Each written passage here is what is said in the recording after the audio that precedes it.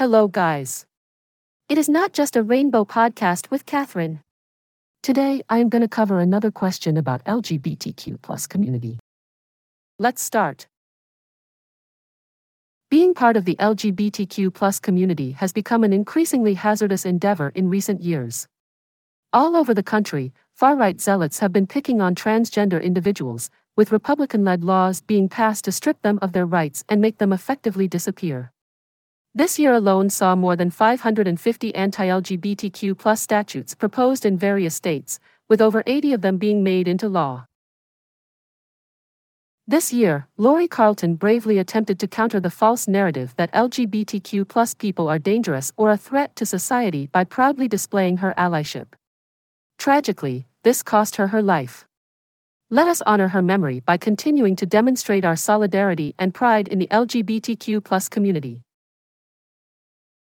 Last Friday, tragedy struck Cedar Glen when the proprietor of the Mag.Pie boutique, a 66-year-old mother, was shot and killed for displaying a pride flag. Despite not identifying as LGBTQ+, she showed her solidarity and support for the community by displaying the flag outside her store. After a heated dispute with a 27-year-old man, the woman refused to take it down and ultimately paid with her life.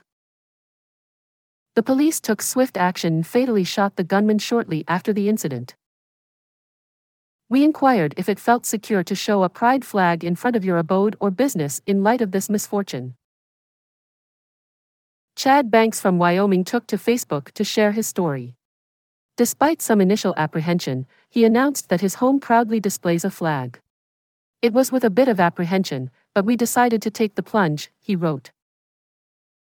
Amon Carver took to Instagram to express his feelings about showing his pride.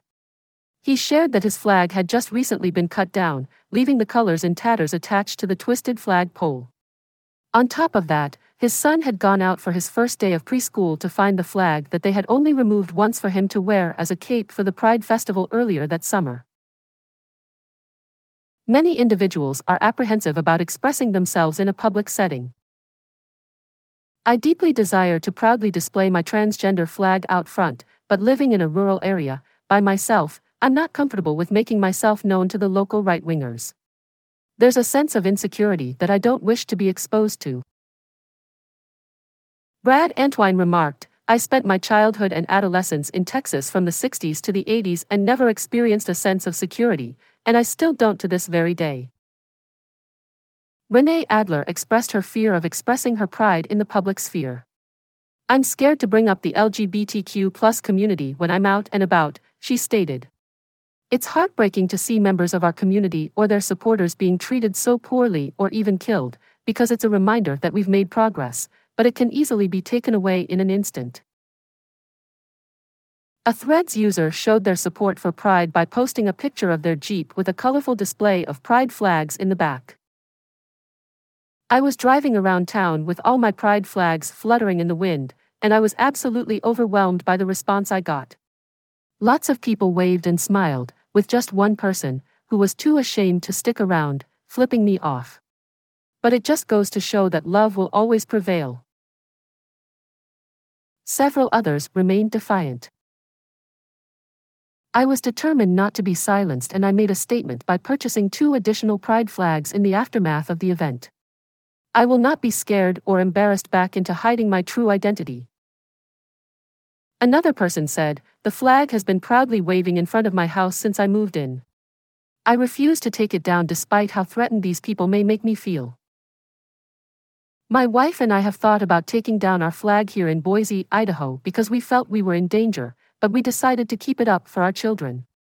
We've had many young people come to our door to thank us for displaying it, and that was worth any risk we may have taken. What are your thoughts on showing off your pride flags? I hope you really like my podcast. Don't hesitate to share Not Just a Rainbow with your friends and ask them to subscribe. I love you all. See you. Bye-bye.